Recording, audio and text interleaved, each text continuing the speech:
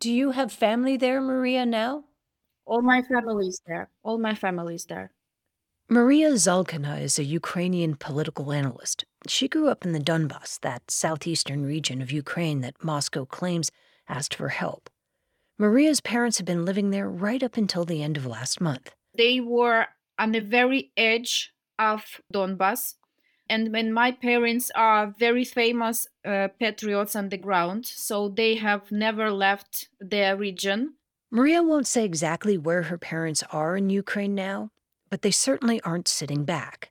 My mom wants to join volunteering forces because she is not sure she will be able to fight, but she can help other way. Men in my family also, understand what they have to do now. They're joining the fight, part of Ukraine's resistance movement known as the Territorial Defense Forces.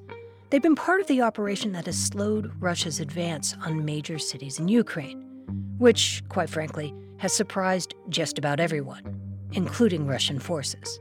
They thought it would be an easy walk and they will capture Kyiv and major cities and that they will be met with the flowers by Ukrainians. Nowhere.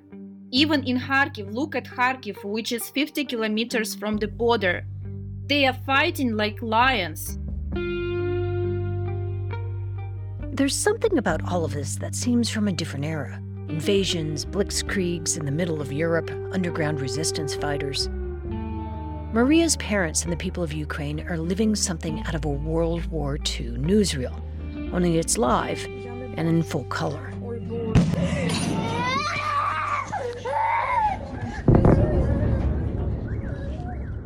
Ukrainian resistance was one surprise, and the other? Were you at all surprised that there wasn't a big cyber attack to start, like they turn off the lights like they did in Estonia? I would say that we didn't think about that because we know that it still may come. Maria isn't alone. U.S. officials are bracing for that kind of cyber attack, too, which means this latest conflict could give the world its first taste of open warfare in cyberspace, with cyber attacks not only coming out of the shadows, but actually targeting us. Americans watching today, everybody should go to work and change their passwords and update their security systems, but certainly Russia is and has been inside of our critical infrastructure for years. And they may choose this moment to strike. I'm Dina Temple-Raston, and this is Click Here, a podcast about all things cyber and intelligence. Today, Russia has launched only the simplest of cyber attacks in the run-up to the invasion of Ukraine, something that has surprised cybersecurity officials, but they don't expect that to last for long. Stay with us. If you're looking for a daily guide to cybersecurity news and policy, sign up for the Cyber Daily from Recorded Future News. It serves up the day's most interesting and important cyber stories from our sister publication, The Record, and then aggregates all of the big cyber stories you might have missed from news outlets around the world. Just go to therecord.media and click on Cyber Daily to get all you need to know about the world of cybersecurity right in your inbox. Hello, I'm Adam Fleming from the Global Story podcast from the BBC World Service. We are looking at Lina Khan, the face of the US government's battle to regulate big tech. She's already redefined the way we talk about monopolies. Now she's taking on the likes of Amazon and Meta. But who is she? And will she win? The Global Story brings you fresh takes and smart perspectives from BBC journalists around the world. Find us wherever you get your BBC podcasts. Maria Zalkina grew up in the Donbas, that separatist region that President Vladimir Putin occupied years ago and then used as a pretext to invade Ukraine. Her specialty, it so happens, her area of research, is misinformation. And she says early in the invasion, Russia started a disinformation campaign on the Telegram messaging app. Telegram channels are very popular as the source of exchange of information in Ukraine. The Telegram channels were claiming Ukrainian President Zelensky had fled. But the rumors didn't get much traction because Zelensky and his team just kept talking. He is almost every hour on air, including the video from Kyiv streets. Before the invasion, Zelensky's support in Ukraine was flagging. He was unpopular. People didn't think he would rise to the occasion of being a wartime president. And then he did. From communication point of view, he is also very effective now. And there is no any kind of widespread ideas that he can escape or he has escaped somewhere. And following the logic of his actions, I'm pretty sure he won't escape. What she means is he won't leave Ukraine. And in making that decision, he's come to personify Ukrainian fortitude. Слава нашим захисникам, слава нашим захисницям. Слава Україні. This will be the last aggressive attempt of current Russian Federation, because Ukrainian state generally will never surrender, never.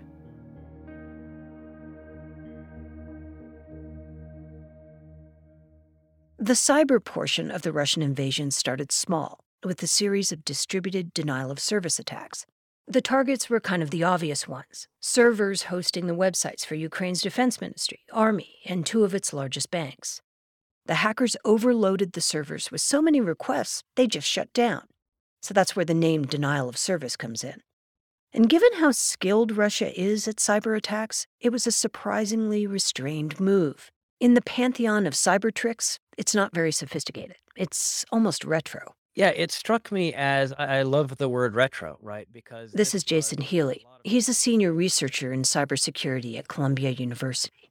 right, it's seen as not advanced, and if the Russians really care, they would be using zero-day exploits in amazing intrusions. Zero-day exploits are flaws in software or hardware systems that no one knows about. They're expensive, and they aren't deployed lightly.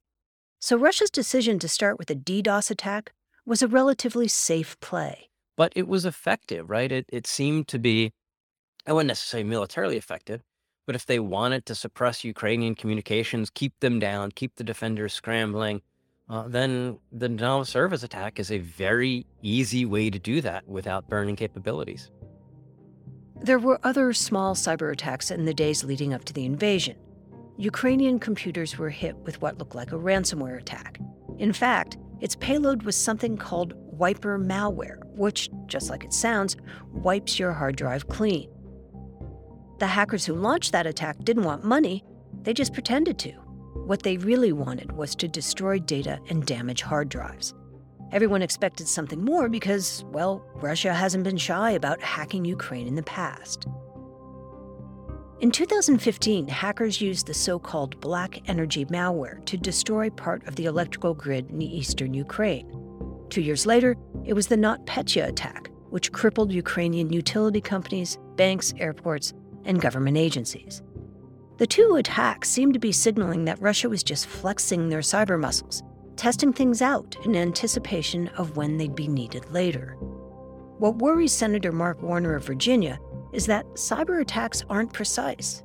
They can be a bit unpredictable. Is if Russia unleashes its full cyber power against Ukraine, once you put malware into the wild, in a sense, it knows no geographic boundary. That's Warner speaking to CBS News. So if the Russians decide they're going to try to turn off the power, turn off all the electricity all across Ukraine, very likely that may turn off the power in eastern Poland and eastern Romania. That could affect our troops. If suddenly hospitals are shut down, if those NATO troops, American troops, somehow have a car accident because the stoplights don't work, we are suddenly in an area of, hypothetically, an Article 5, where one NATO country is attacked. We all have to come to each other's aid. Which may explain why Russia is keeping its cyber powder dry. They'll probably avoid, for as long as possible, cyber actions against Western targets because they don't want to escalate the conflict. Jim Lewis is a cybersecurity expert with the Center for Strategic and International Studies. It's a think tank in Washington, D.C. The only thing that might change that is the Russians have been mumbling threats to take revenge for sanctions. And so they might look for some cyber component to that. They have the capability. We shouldn't have any doubt about that. Lewis says waiting to deploy cyber forces is a strategic decision. They haven't done anything because it's not in their interest right now, military or political. Because it escalates, it expands the battlefield? Why is it not in their interest? Well, what does it get them from Putin's goals? Putin's goal is to take over the Ukraine, apparently. Not what we were expecting. And a cyber attack on the U.S. doesn't get him any closer to achieving that. I guess I was waiting for a big cyber component. I was not, because cyber is now mature, and it's part of the tools of coercion that the Russians have so skillfully developed. But they put it in a larger context of their strategy towards, one, undermining the West, damaging the U.S. What would they get in the near-term goal of taking over Ukraine from a cyber attack? And the answer is not very much. Jim Lewis sees three ways this could play out. One, Russian intelligence services like the FSB and the GRU could use their cyber arms to attack critical infrastructure like power grids. But doing that would move Russia closer to a direct conflict with the U.S. Two, Russian intelligence agencies could act as disruptors, not destroyers, and just lock up some of the same sectors in the U.S. and Europe that the sanctions are targeting in Russia. Or three, and this, Jim Lewis says, seems like the most likely scenario, Russia would reprise something like last year's Colonial Pipeline ransomware attack. The biggest fuel pipeline system in the United States remains crippled by a cyber attack that's being called the worst of its kind in the U.S. Last May, the major oil pipeline became a victim of a ransomware attack that shuttered its operations for nearly a week. The hackers had slipped into one of the company's billing systems, which took a while to sort out. There was a whiff of Russian attribution, but it was hard to tell exactly who was behind it. Shortages. President Biden says there is no evidence of Russian government involvement, but there are some signs that the attack originated in Russia. I think the Russians really enjoyed Colonial Pipelines. It wasn't the Kremlin, but seeing panicky Americans line up to stockpile toilet paper probably got a good laugh in Moscow. And so the question for them is, do they unleash the criminal gangs and let ransomware pick back up? Criminal gangs would give Russia plausible deniability so they could get even for sanctions against their country and not get caught. That's what Trump's primary intelligence briefer, Beth Sanner, told CNN over the weekend. She says Putin eventually won't have any choice but to launch cyber attacks. These sanctions are significant enough that he's going to start seeing some real pain. And what else does he have to do short of, pushing a button? Some Russian and Ukraine-based cyber gangs have taken sides, but it's unclear how that's going to play out going forward. This is Click Here, and when we come back, who's watching when countries decide to shut down access to the internet? Stay with us. Politics has never been stranger or more online, which is why the politics team at Wired is making a new show, Wired Politics Lab. It's all about how to navigate the endless stream of news and information and what to look out for. Each week on the show, we'll dig into far-right platforms, AI chatbots, influencer campaigns, and so much more. Wired Politics Lab launches Thursday, April 11th. Follow the show wherever you get your podcasts.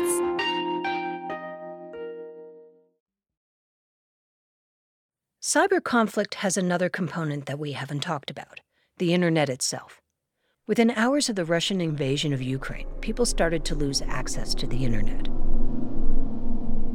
Citizens in Kharkiv, Ukraine's second-largest city, woke last week to the shuddering of distant missile strikes. But they couldn't get online to confirm what they were. Initial reports attributed the break in internet service to nearby explosions. We've seen disconnections for a number of reasons, including cyber attacks, kinetic impacts of military activity, and also population movements as people flee conflict zones. Alp Toker runs a group called NetBlocks, which is a global internet monitoring and watchdog organization.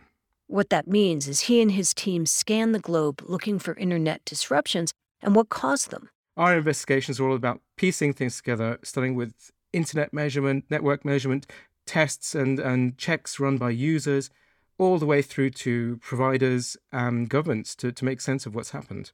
And over the past week, NetBlocks has reported some notable disruptions in Ukraine's internet. Missiles and bombs have destroyed some telecom infrastructure and communications towers. Network cables, which carry services between internet providers and customers, also appear to have been targeted.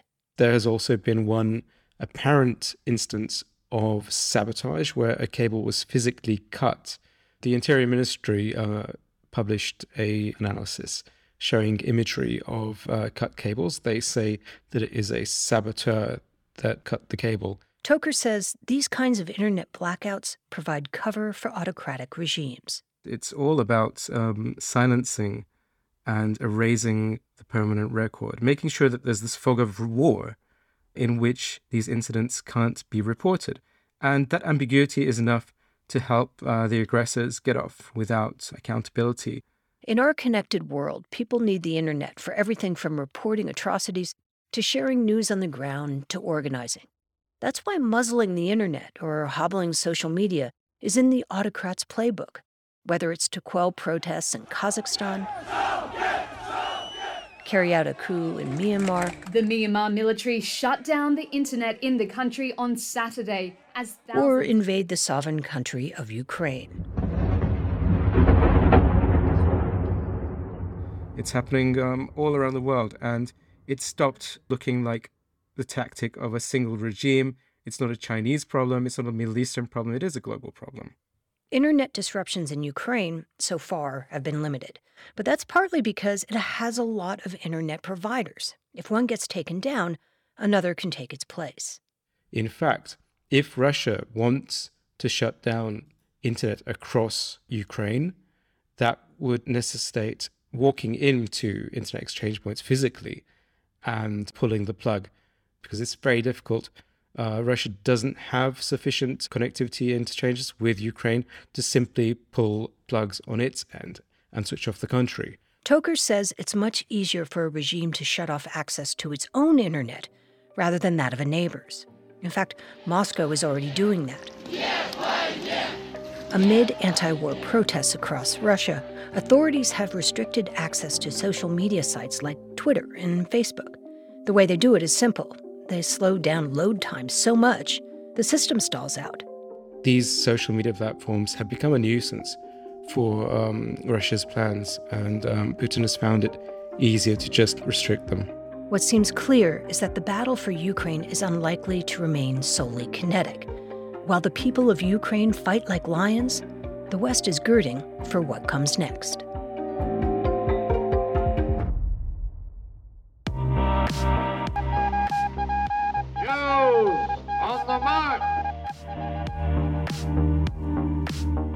Here are some of the other important cyber and intelligence stories from this week. Ransomware gangs and cybercriminals are entering the fray in Europe.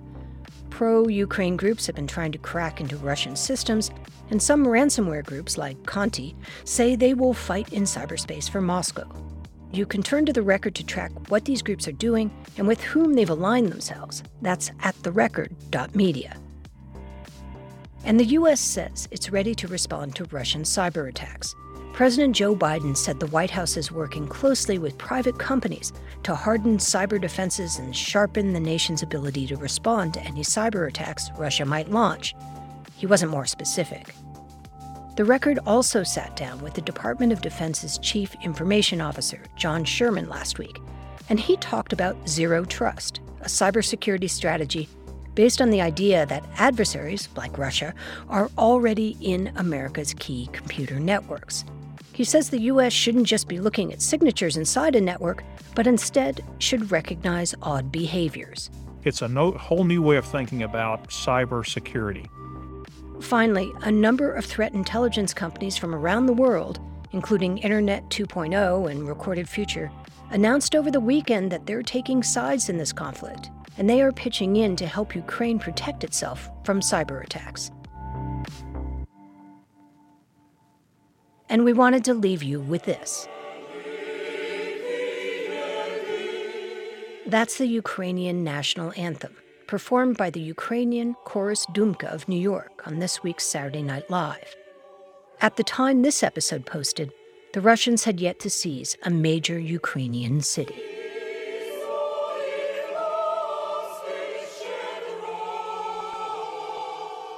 Today's episode was produced by Will Jarvis and Sean Powers. It was edited by Karen Duffin. Ben Levinston composed our theme, and we had additional music from Blue Dot Sessions. A very special thanks to Maria Zolkina, as well as Jason Healy and Jim Lewis. Click Here is a production of the Record Media, and we want to hear from you. Please leave us a review and rating wherever you get your podcasts, and connect with us by email. Click here at recordedfuture.com or on our website at clickhereshow.com. I'm Dina Temple-Raston. We'll be back on Tuesday.